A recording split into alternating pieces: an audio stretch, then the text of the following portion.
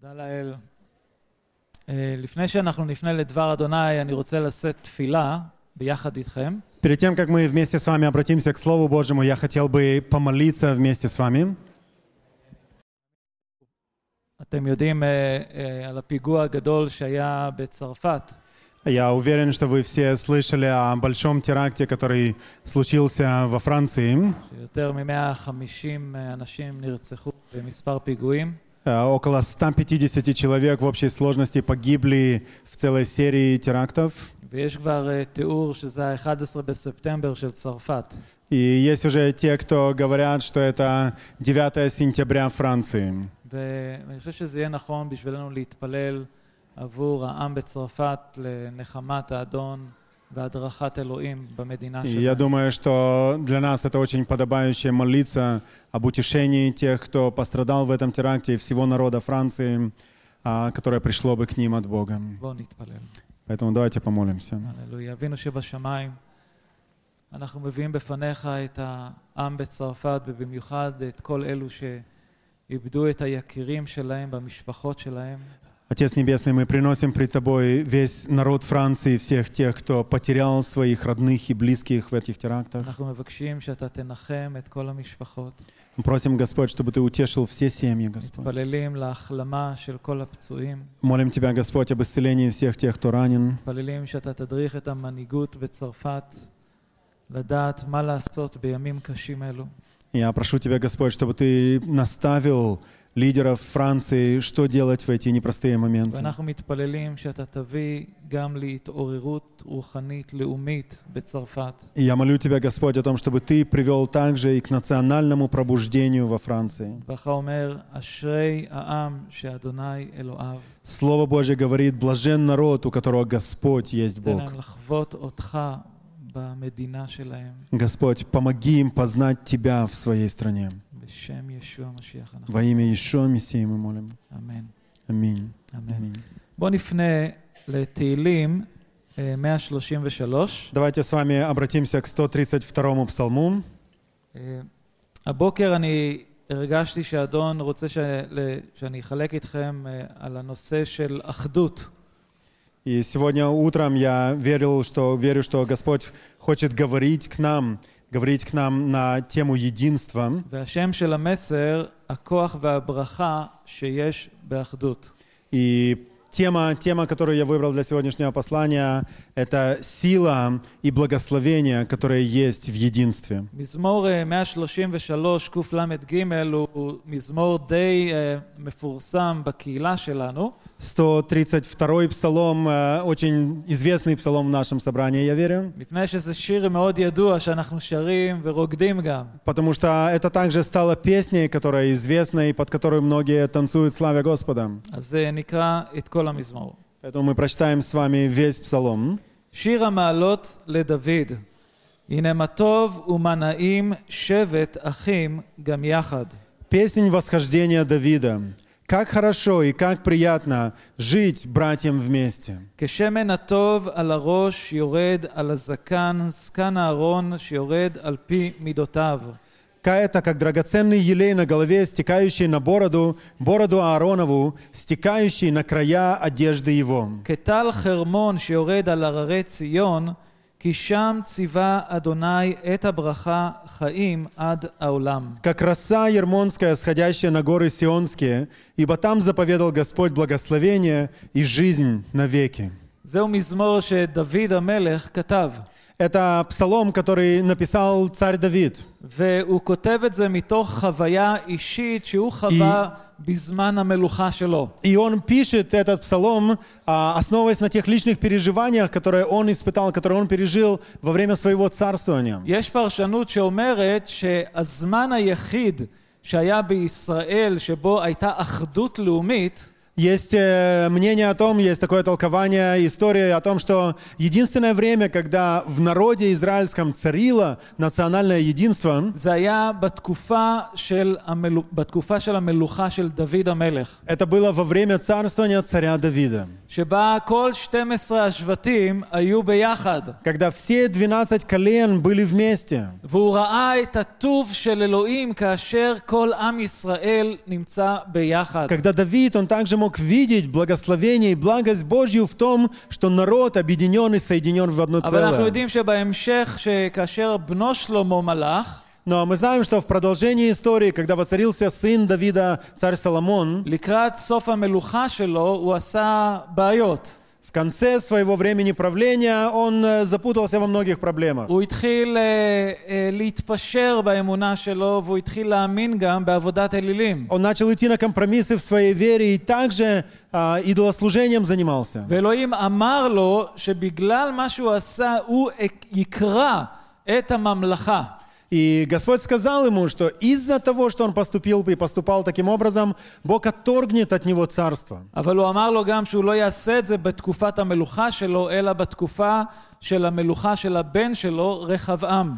Но Бог также сказал, что он не сделает это во время его царствования, но во время царствования одного из сыновей его Раваама. ואנחנו רואים שבכתובים, כאשר המלך, הבן של שלמה, רחבעם מלך, אלוהים קרע את הממלכה לשתי ממלכות. И мы знаем, что с приходом, с воцарением Раваама царство Божие, царство израильское разделилось на двое. ממלכת יהודה Царство иудейское וממלכת ישראל. и царство израильское. ומאז האחדות הזאת הלכה לאיבוד. И с тех пор то единство, которое ранее царило во всем народе, пропало. וכאשר אנחנו קוראים בעמוס את ההבטחה שבה אלוהים יקים מחדש את סוכת דוד הנופלת. И когда мы читаем позднее в книге пророка Амоса о том, что Господь грядет для того, чтобы поднять, восстановить суку Давидову падшую, אנחנו יודעים גם שהוא יקים את האחדות שהייתה אז בתקופת המלוכה של דוד. мы знаем, что в одном из аспектов это проявится в том, что Господь восстановит единство, которое некогда было в Божьем народе, в израильском народе во времена царя Давида. שיש אחדות,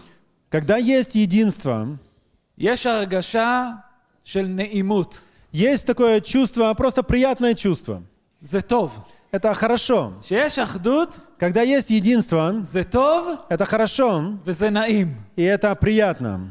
שיש שלום בבית, זה טוב. Когда в доме мир, это хорошо. שיש שלום בין בעל ואשתו, זה טוב. Когда есть мир между мужем и женой, это хорошо. אבל שיש חיכוכים, Но когда есть трения, שיש מריבות, когда есть споры, זה לא טוב. это нехорошо. זה לא נעים. Это אתה неприятно. לא רוצה להיות בסביבה שכזו. Ты не хочешь находиться в таком месте. ודוד אומר, הנה מה טוב ומה נעים. И царь Давид, он говорит, вот как хорошо и приятно, שהאחים והאחיות יושבים ביחד, באחדות. когда братья и сестры пребывают, сидят вместе в единстве. ואז הוא נותן דימויים של האחדות הזו. И после этого он дает некоторые визуальные образы того, как мы можем понимать это единство. הוא מדמה את האחדות כשמן הטוב על הראש יורד על הזקן, זקן הארון שיורד על פי מידותיו.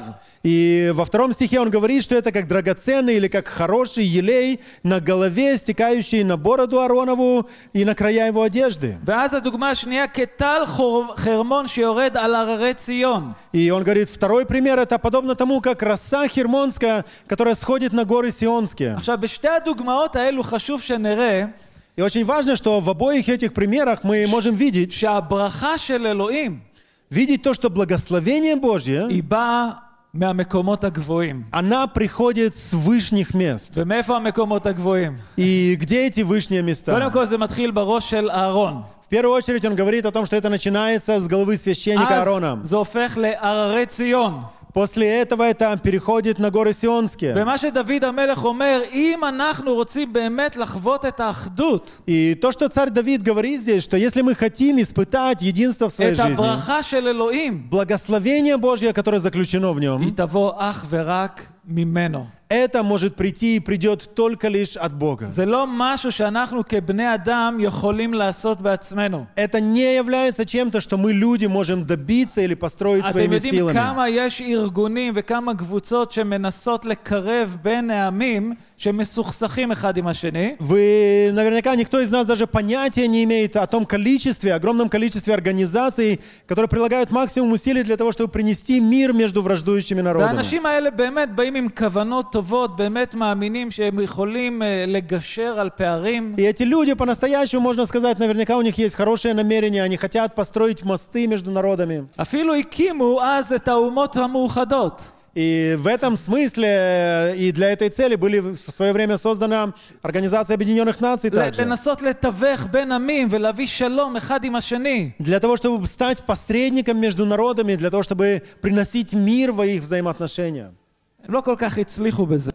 Можно сказать, они не слишком в этом преуспели. כי הם עסוקים כל כך בישראל. Потому что слишком много, возможно, заняты Израилем. שאין להם זמן לטפל במה שקורה מסביב לעולם. И не остается совсем времени разбираться с тем, что происходит во всем остальном мире. אבל זה מסר אחר, לא להיום. Но это другая проповедь, не на сегодня. אבל יש ניסיונות של אדם לנסות להביא שלום, להביא אחדות אחד עם השני. Так или иначе, люди постоянно пытаются приложить усилия к тому, чтобы принести мир во взаимоотношения двух сторон. ואני אומר לכם שזה לעולם לא יצליח. Я хочу сказать вам, что это никогда не будет успешно человеческими אלא אם усилиями. כן, Если только, אנחנו נקבל את הברכה מלמעלה. если только мы не получим это благословение свыше. התיאור הראשון, И первое описание, которое мы смотрели, הוא מדמה את השמן המשחה שנשפך על אהרון הכהן.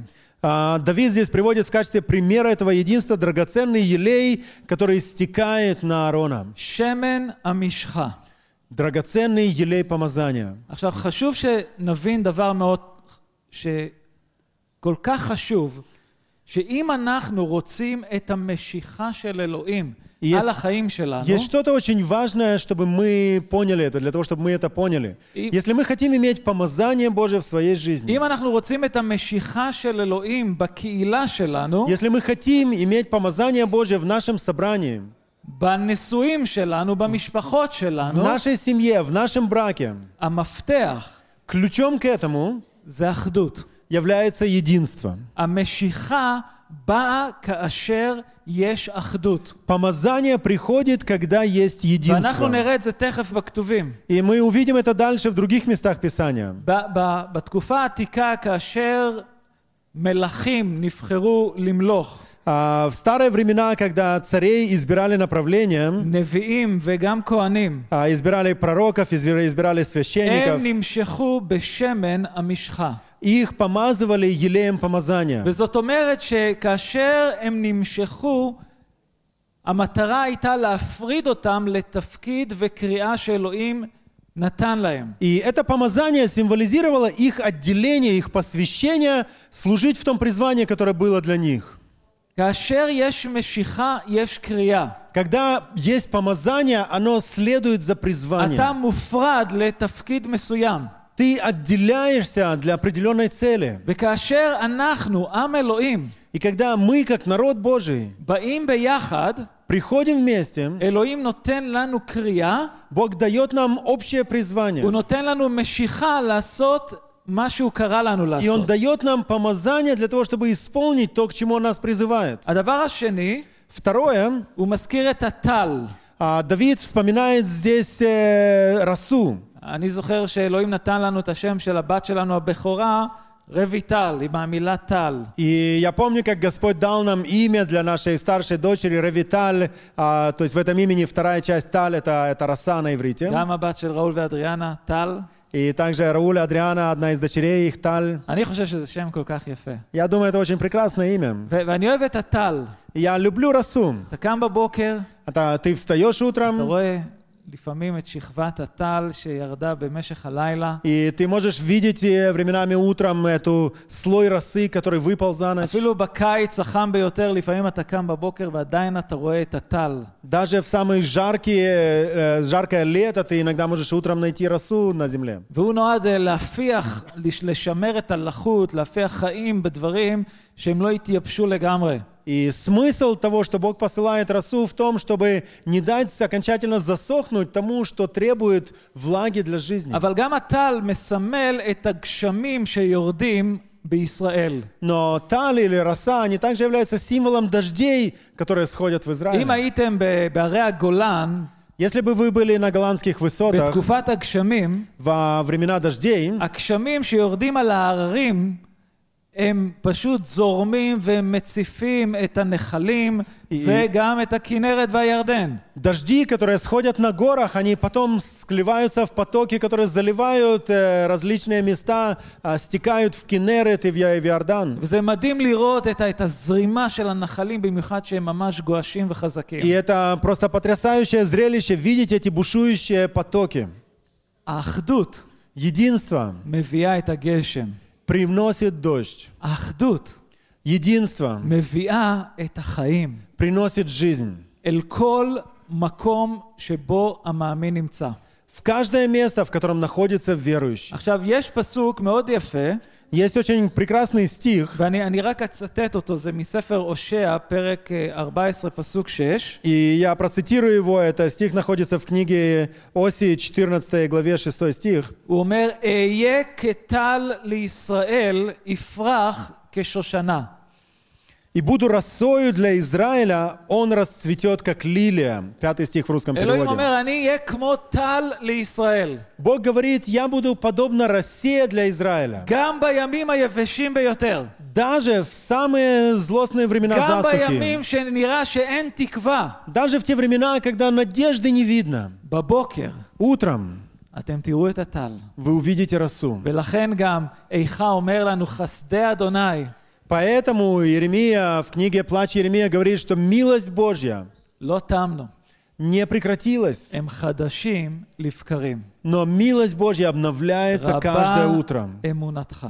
И велика верность твоя. כל בוקר שאתם מתעוררים, Каждое утро, когда вы просыпаетесь, ולא משנה כמה היה קשה היום שלפני, независимо от того, насколько тяжелым был день перед этим, כשאתם תראו את הטל, когда вы видите утром росу, אתם תדעו можете знать, שאלוהים לא שכח, что Бог не забыл, ושאלוהים איתך, что Бог с тобой, והוא לעולם לא ינטוש אותך. и Он никогда тебя не покинет.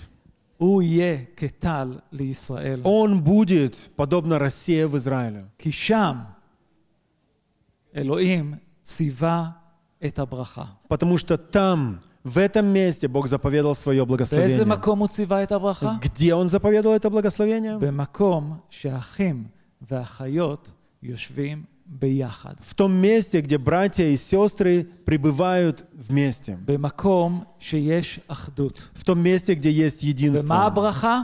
В чем состоит это благословение? חיים עד העולם. В жизни вечной. חיים, Вечной. לא מוות.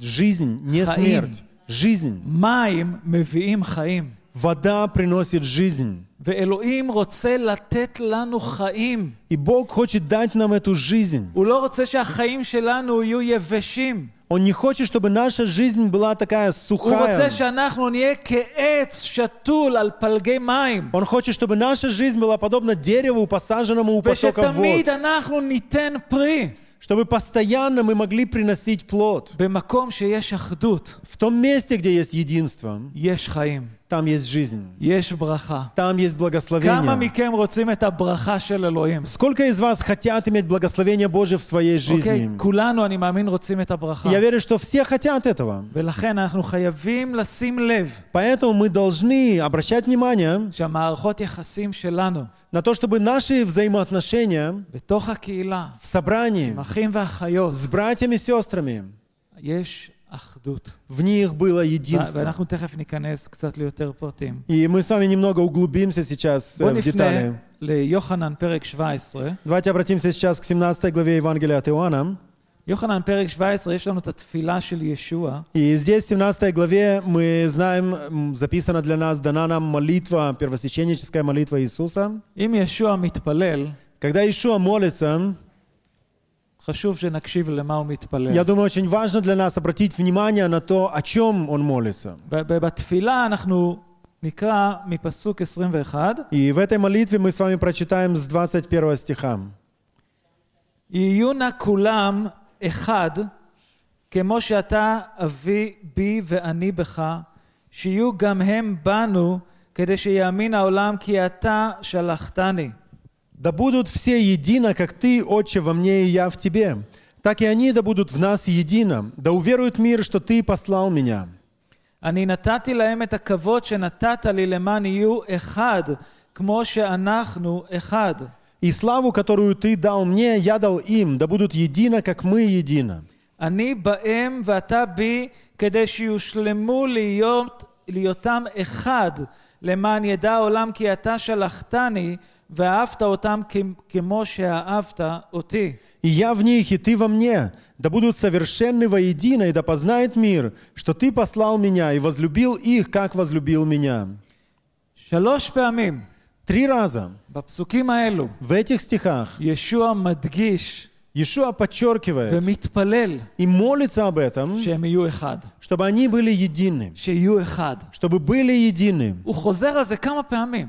Он повторяет это несколько раз. והוא מתפלל לא רק שהם יהיו אחד, אלא שהאחדות שתהיה ביניהם תהיה כפי שהאחדות שיש בין ישוע בן לאלוהים האב. И он не только говорит и повторяет это раз за разом, но он также молится о том, чтобы единство между ними было подобно тому единству, которое есть между Богом Отцом и Сыном Иисусом. הסטנדרט, אמת המידה של האחדות היא חייבת להיות ברמה של ישוע ואלוהים האב. Стандарт этого единства должен быть на уровне того единства, которое есть между Отцом и Иешуа. שהם יהיו אחד. Чтобы они были едины. ישוע ידע Иешуа знал, שיבואו מחלוקות, что будут разделения, שיהיו מריבות, что будут споры, שיהיו רגעים שכל אחד ירצה ללכת לדרך שלו. что будут времена, когда люди будут хотеть идти своим путем. והוא מתפלל לתלמידים שלו, И он молится о своих учениках, שהיו תלמידים ישראלים צברים מארץ ישראל, ученики, которые были израильтянами, цабарим такие, שלא היה קל להיות איתם. с которыми не просто. אפילו ישוע בעצמו אומר, עד מתי אני אהיה איתכם? Даже Иешуа в другом месте, он говорит, да когда, до каких пор я уже буду с вами? היה איזה רגע שבו ישוע נראה כאילו הוא איבד את הסבלנות שלו. И то есть понятно, что он не потерял терпение, но выглядит так, что как будто уже и его терпение на исходе. יש מישהו שאיבד את הסבלנות שלו? Есть здесь люди, которые когда-то уже теряли терпение. עכשיו, אנחנו למדנו להביע את זה לא במילים אלא בצלילים. И мы в своей жизни, мы научились выражать эту потерю не всегда словами, но такими звуками разными. כמה יצא לכם כבר השבוע הזה לעשות את הצליל הזה? Сколько раз за эту неделю у вас выходил такой звук? כן? זה אומר, И этот звук говорит, קשה לי, אני כבר לא יכול, נמאס לי. тяжело мне, я уже не могу, надоело. יש את הרגעים האלו. Есть и такие времена в жизни. ותודה לאל שיש את הרגעים האלו. И слава Богу за то, что и такие времена есть. אתם יודעים למה? Вы знаете почему? כי זה אומר שאנחנו בני אדם. Потому что это лишь подчеркивает тот факт, что мы лишь люди. וזה בסדר. И это нормально быть людьми. לחוות את הרגעים האלו. И это нормально переживать такие моменты. אבל זה לא אומר שאנחנו צריכים לתת לרגעים האלו לשנות את מי שהאדון רוצה שאנחנו נהיה. Но мы не должны позволить этим моментам, этим переживаниям изменить то, кем мы являемся в нем. ישוע אומר, Иешуа говорит, אני רוצה שהם יהיו אחד. я хочу, чтобы они были едиными. כמו שאתה אבי בי ואני בך. Подобно тому, как ты, Отец, во мне и я в тебе. הוא אומר, אני נתתי להם את הכבוד. Я дал им славу. אני רוצה שהם יהיו במקום שבו אני נמצא. Я хочу, чтобы они были в том месте, в котором и я нахожусь. שתבינו את הכוח שיש באחדות. Чтобы они могли понять силу, которая заключена в единстве. כשיש אחדות, Когда есть единство, אתה תחווה את הגבורה ואת הכבוד של אלוהים. тогда ты сможешь пережить и испытать величие и силу и славу Божью. אין דרך אחרת. Нет другого пути. אלוהים לא ישפוך את הכבוד שלו, Бог не изольет свою славу, את הנוכחות שלו, не придет в своем את присутствии, הכוח והגבורה שלו, не даст свою силу и величие במקום שיש סכסוכים ומריבות. там, где есть постоянно споры и раздоры. אבל במקום שיש אחדות, Но в том месте, где есть единство, השמיים פתוחים. там есть открытые небеса. המים יבוא מהררי ציון. Ибо воды сойдут с гор Сионских. השמן יבוא מהשמיים עלינו. Елей сойдет с небес на нас. ואני רוצה שנראה את זה בדבר И אדוני. давайте посмотрим, что об этом говорит само Слово Божье. מעשה השליחים פרק 2. Деяния апостолов, 2 глава. מעשה השליחים, פרק 2.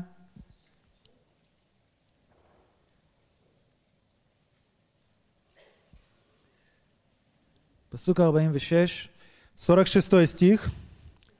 יום יום главы. התמידו להיות לב אחד בבית המקדש, והיו בוצעים את הלחם בבתיהם, אוכלים את מזונם בשמחה ובתום לב.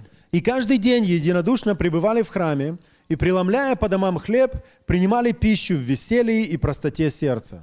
יום יום Каждый день הם התמידו להיות לב אחד. они следили за тем, чтобы пребывать в единодушии. עכשיו, כמה מאמינים היו שם? Сколько верующих было там? אנחנו יודעים לפחות, כי כמה פסוקים לפני כן, באו 3,000 אנשים לאמונה.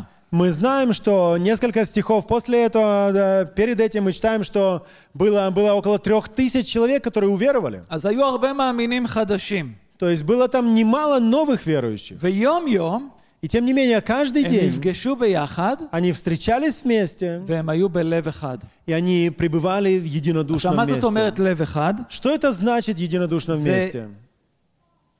האישיות, הרגשות, הרצונות, היכולות, Это единодушие проявляется в том, что то, кто они есть, их характер, их желания, их сердце, их побуждения, שימו לב בפסוק 47 גם, пребывали в одном направлении. Посмотрите, что говорит следующий стих. ומשבחים את אלוהים, הם מצאו חן בעיני כל העם, והאדון הוסיף עליהם יום יום את הנושעים. 47 стих. «Хваля Бога и находясь в любви у всего народа, Господь же ежедневно прилагал спасаемых к церкви». זה כוח? Это сила? זה כוח? Это сила?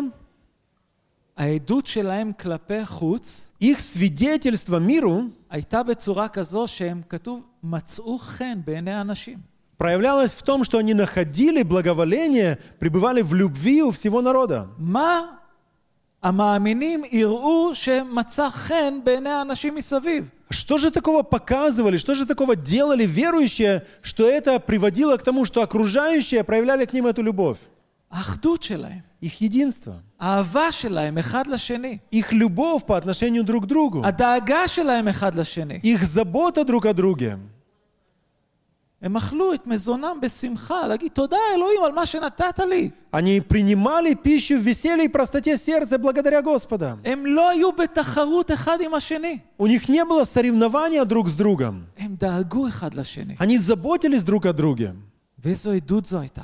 Какое свидетельство это было? ויום יום Каждый день אנשים באו לאמונה. люди приходили к вере, Бог прилагал спасаемых. יום יום. Каждый день, לא אחד בשנה, не раз в год, לא אחד בחודש, не раз в месяц, יום יום. каждый день. זו התעוררות רוחנית. Я считаю это духовным пробуждением.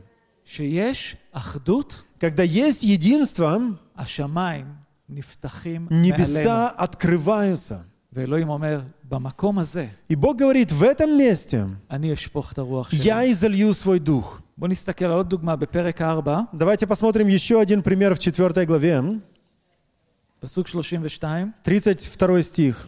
קהל המאמינים היה לב אחד ונפש אחת, איש מהם לא אמר על דבר מקנייניו כי שלא הוא, אלא שותפים היו בכל. У множества уже уверовавших было одно сердце и одна душа, и никто ничего из имения своего не называл своим, но все у них было общее.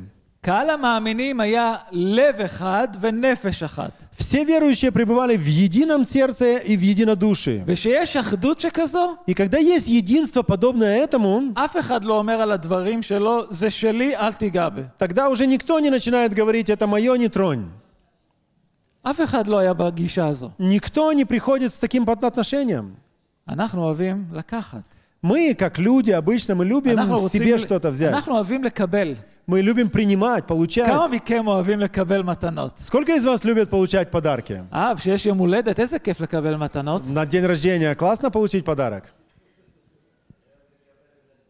כן. יש לנו צדיק אחד. הוא אוהב Нашелся один праведник все-таки. גם לתת.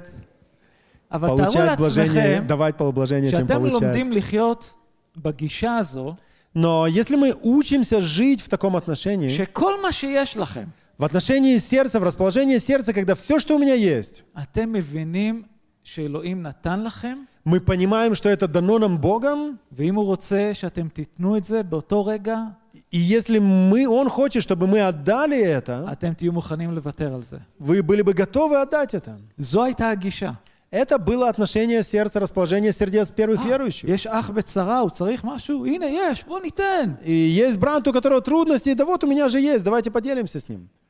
הלב היה כל כך פתוח. Сердце людей было открыто. הייתה כזו אחדות. У них было единство друг с другом. לא כל אחד אמר, מה ששלי, שלי, ומה ששלך, שלי. Никто не говорил, то, что мое, мое, и то, что твое, тоже мое. אוקיי? לא. מה ששלי, של האדון. То, что мое, это Божье. וזה לשירות שלו. И все это для Его הם служения. היו בלב אחת. Они были единодушно שימו לב, вместе. פסוק 33. Обратите внимание на 33 стих. השליחים העידו בכוח רב על תחיית האדון ישוע, וחסד רב היה על כולם. Апостолы же с великою силою свидетельствовали о воскресении Господа Иешуа Мессии, и великая благодать была на всех них. השליחים העידו בכוח רב על האדון, על תחיית האדון. Апостолы с великою силою свидетельствовали о воскресении Господа Иешуа. הבשורה לא הייתה רק במילים. Ибо Евангелие было не только в словах. הבשורה הייתה בכוח ובגבורה. Евангелие было в силе и величии Божьем. חיים של אנשים השתנו. Жизни людей изменялись. זה לא היה כבר מה שהם הכירו, ממה שהם רגילים אליו עם הפרושים והצדוקים. Это уже не было такое, как было между фарисеями и саддукеями. משהו חדש קרה בעיר. Было что-то незнакомое, что-то новое происходило в משהו שהם לא городе. הכירו לפני כן. Что-то, что жители раньше этого не видели и не משהו знали. שירד מן השמיים ופקד את הקהילה הראשונה. Что-то, что сходило с небес, пребывая, входя в первоапостольскую церковь. אחדות אמיתית. Единство настоящее, שאיתה באה גם הכוח והגבורה של אלוהים. с которой вместе приходила также сила и величие Божье. והתפילה שלי, Моя молитва שגם אנחנו в том, чтобы также и мы נחווה את זה. могли испытать это. הראשונה ליוחנן, Первое послание Иоанна, פרק הראשון, 1 глава, פסוקים די מוכרים. достаточно известные стихи.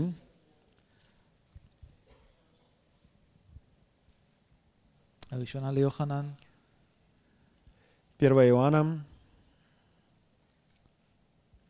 עכשיו, כשאני מדבר על התחברות או על אחדות, Когда мы говорим о единстве или общении, זה חשוב שנבין מה זאת אומרת. это очень важно, чтобы мы понимали, что подразумевается под עכשיו, этим. בשפה היוונית, המילה אחדות היא קונוניה. И на греческом языке слово «единство» — это «конония», שהפירוש שלה זה דברים אשר משותפים לקבוצת אנשים.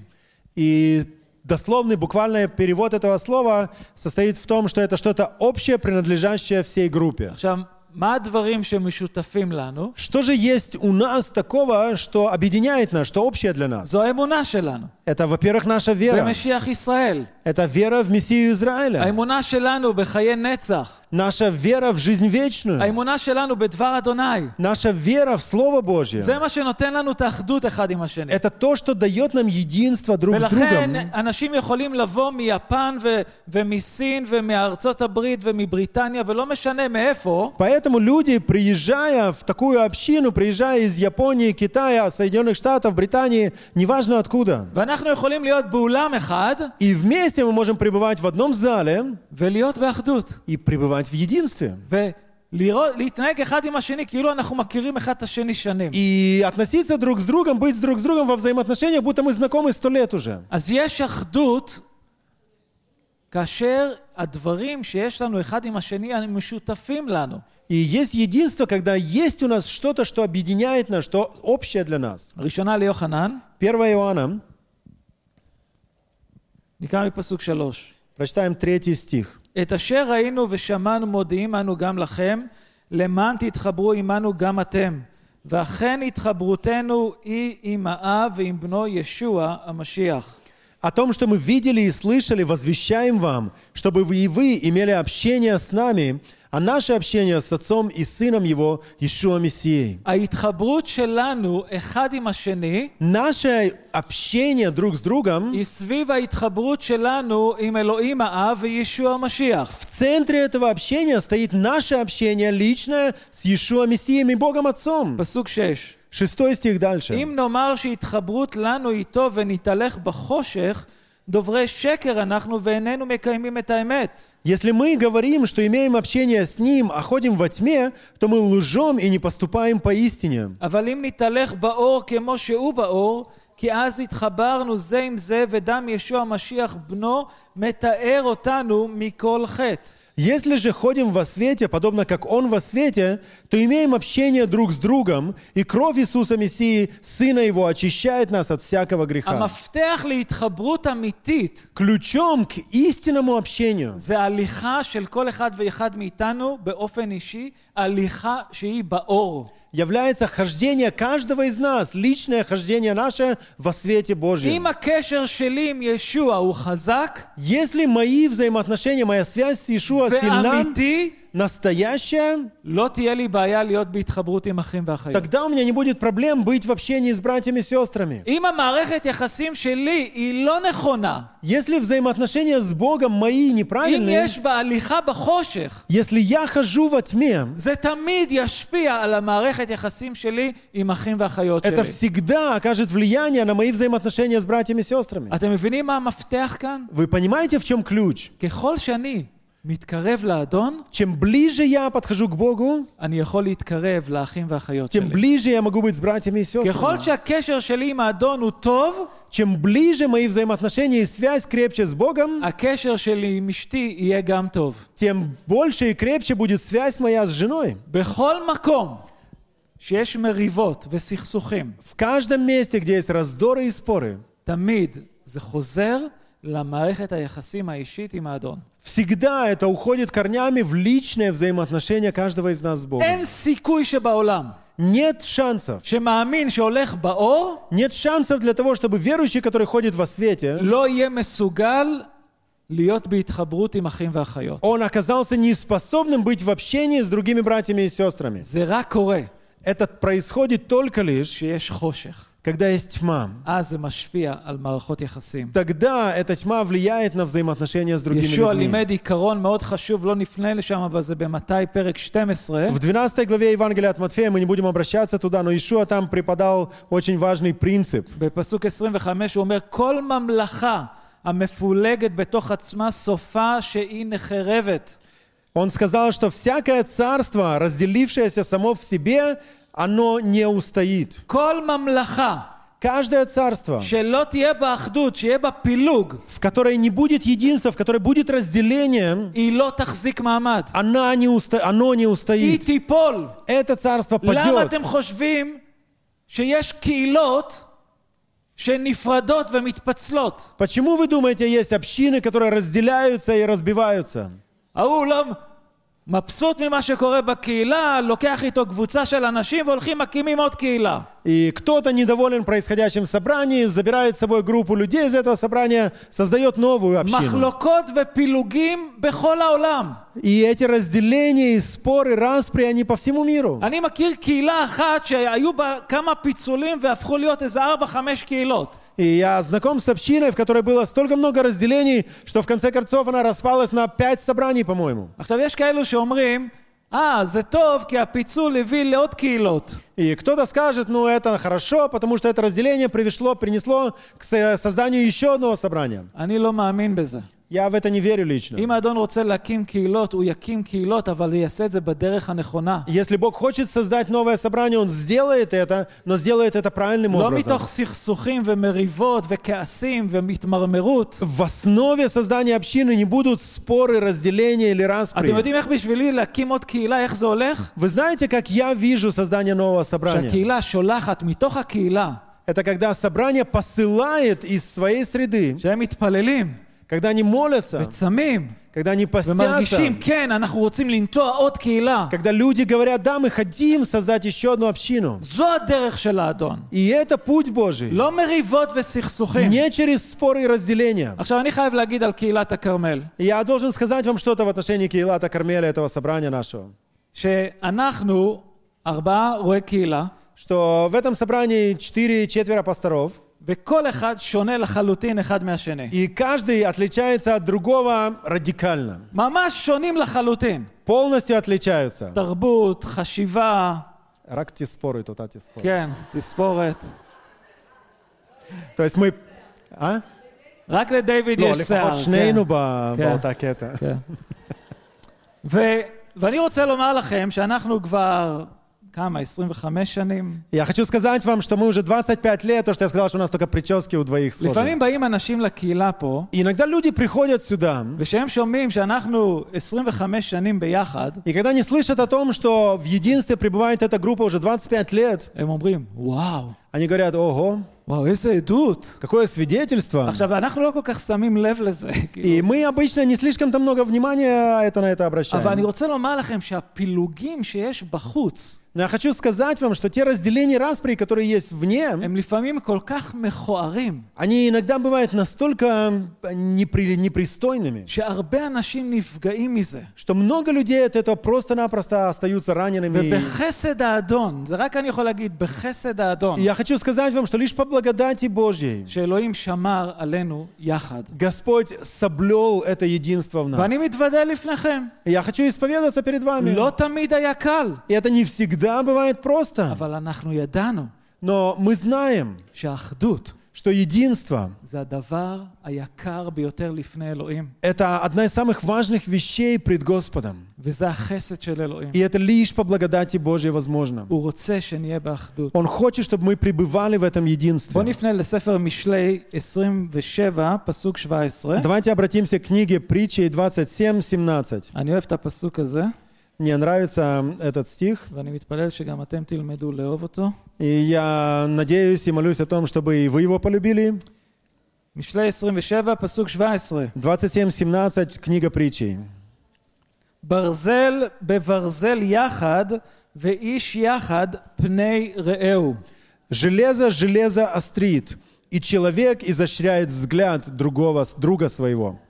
אם אתם רוצים להיות באחדות, Если вы хотите быть в единстве, אתם חייבים להתכונן לרגעים מאוד מאוד חמים. вы тогда должны быть готовы к непростым и тяжелым временам. שאתה לוקח שני ברזלים, Моментом. Когда вы берете два куска железа ואתה מחכך אותם, и חוכך אותם начинаете ביחד, тереть их один об другой, נוצר חום начинает появляться тепло, וגם אש. и иногда также и искры и огонь. אם אתה לא רוצה את זה, Если ты не хочешь проходить этого, לך ליער, תבנה לך בקתה ותהיה לבד. тогда иди в лес, построй себе сам кабинку, будочку такую и живи в ней. אתה והאדון, Ты с Господом, והבעלי חיים מסביב, и только животные אתם вокруг, תהיו באחלה אחדות. тогда ты будешь с ними в абсолютном אף אחד לא единстве. ירגיז אותך. Никто не будет тебя раздражать.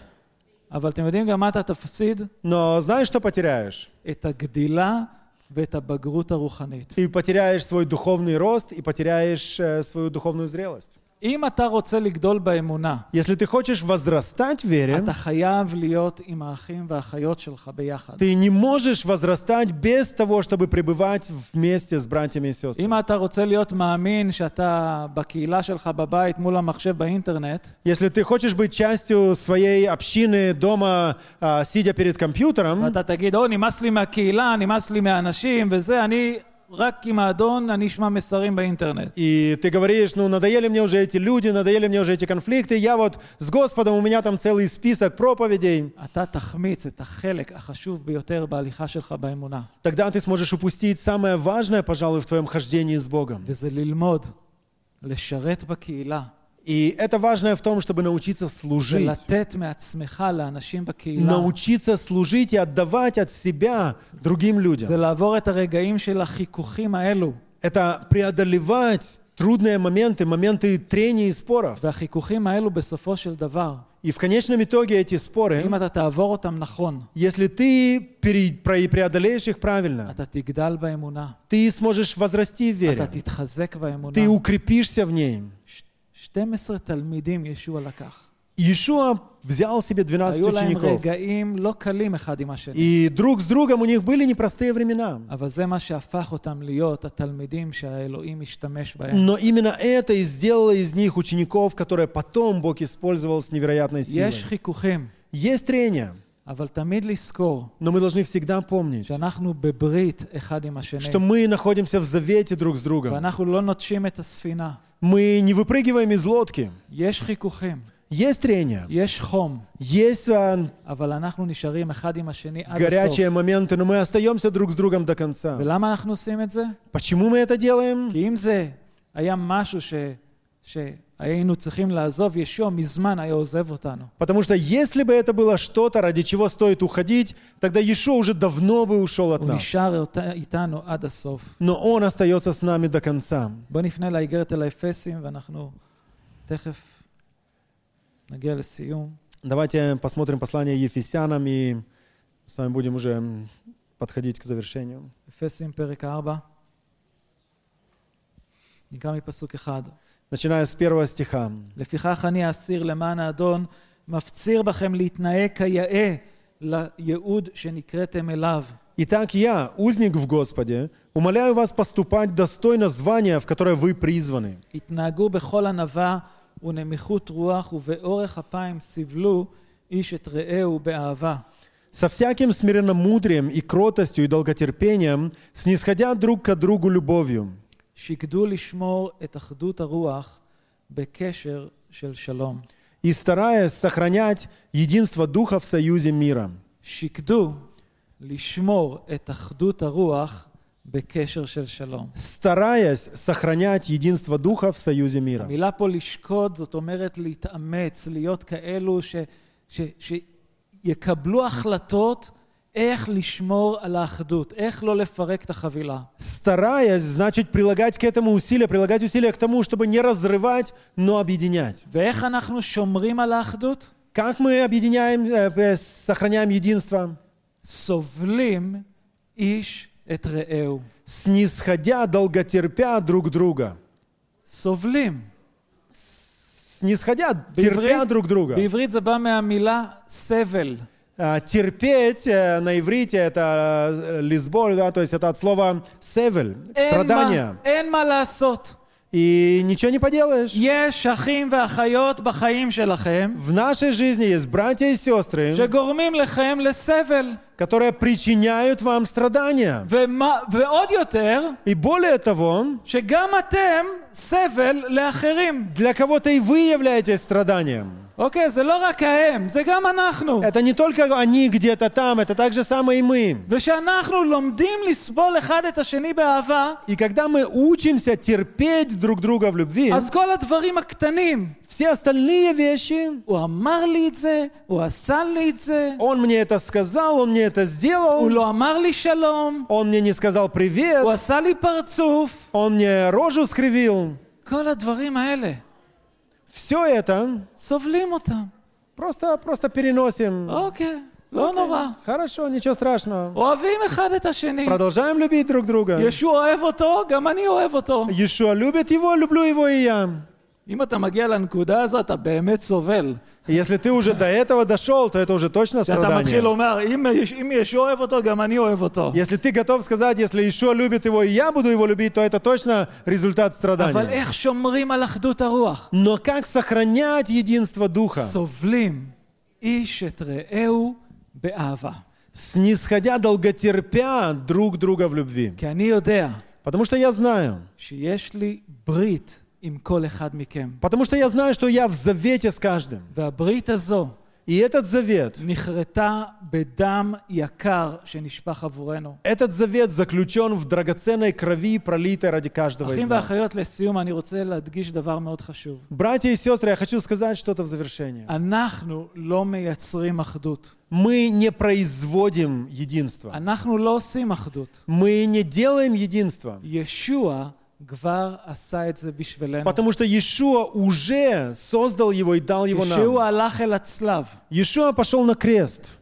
הוא שבר את מחיצת האיבה. И там на кресте он разрушил стоящую между нами преграду. כל מה שהיה בינינו אחד עם השני, Все, что стояло между нами, כל האיבה, כל השנאה, всякая ненависть, всякая вражда, הוא לקח את הכל על עצמו. он все это взял и возложил на ועל себя. ידי כך, И благодаря הוא этому עשה שלום בינינו לבין אלוהים, он установил мир между нами и Богом, אבל גם שלום בינינו לבין עצמנו. но также между нами он дал этот мир и другими אנחנו, в его теле. התפקיד שלנו, Мы в нашем положении זה ללמוד להתהלך באחדות הזו должны учиться ходить в этом единстве ולשמור אותה. и хранить его. אחים ואחיות, תשמרו על האחדות הזו. Братья, сестры, храните это единство. זוגות נשואים, Семейные пары, תשמרו על האחדות ביניכם. храните это единство.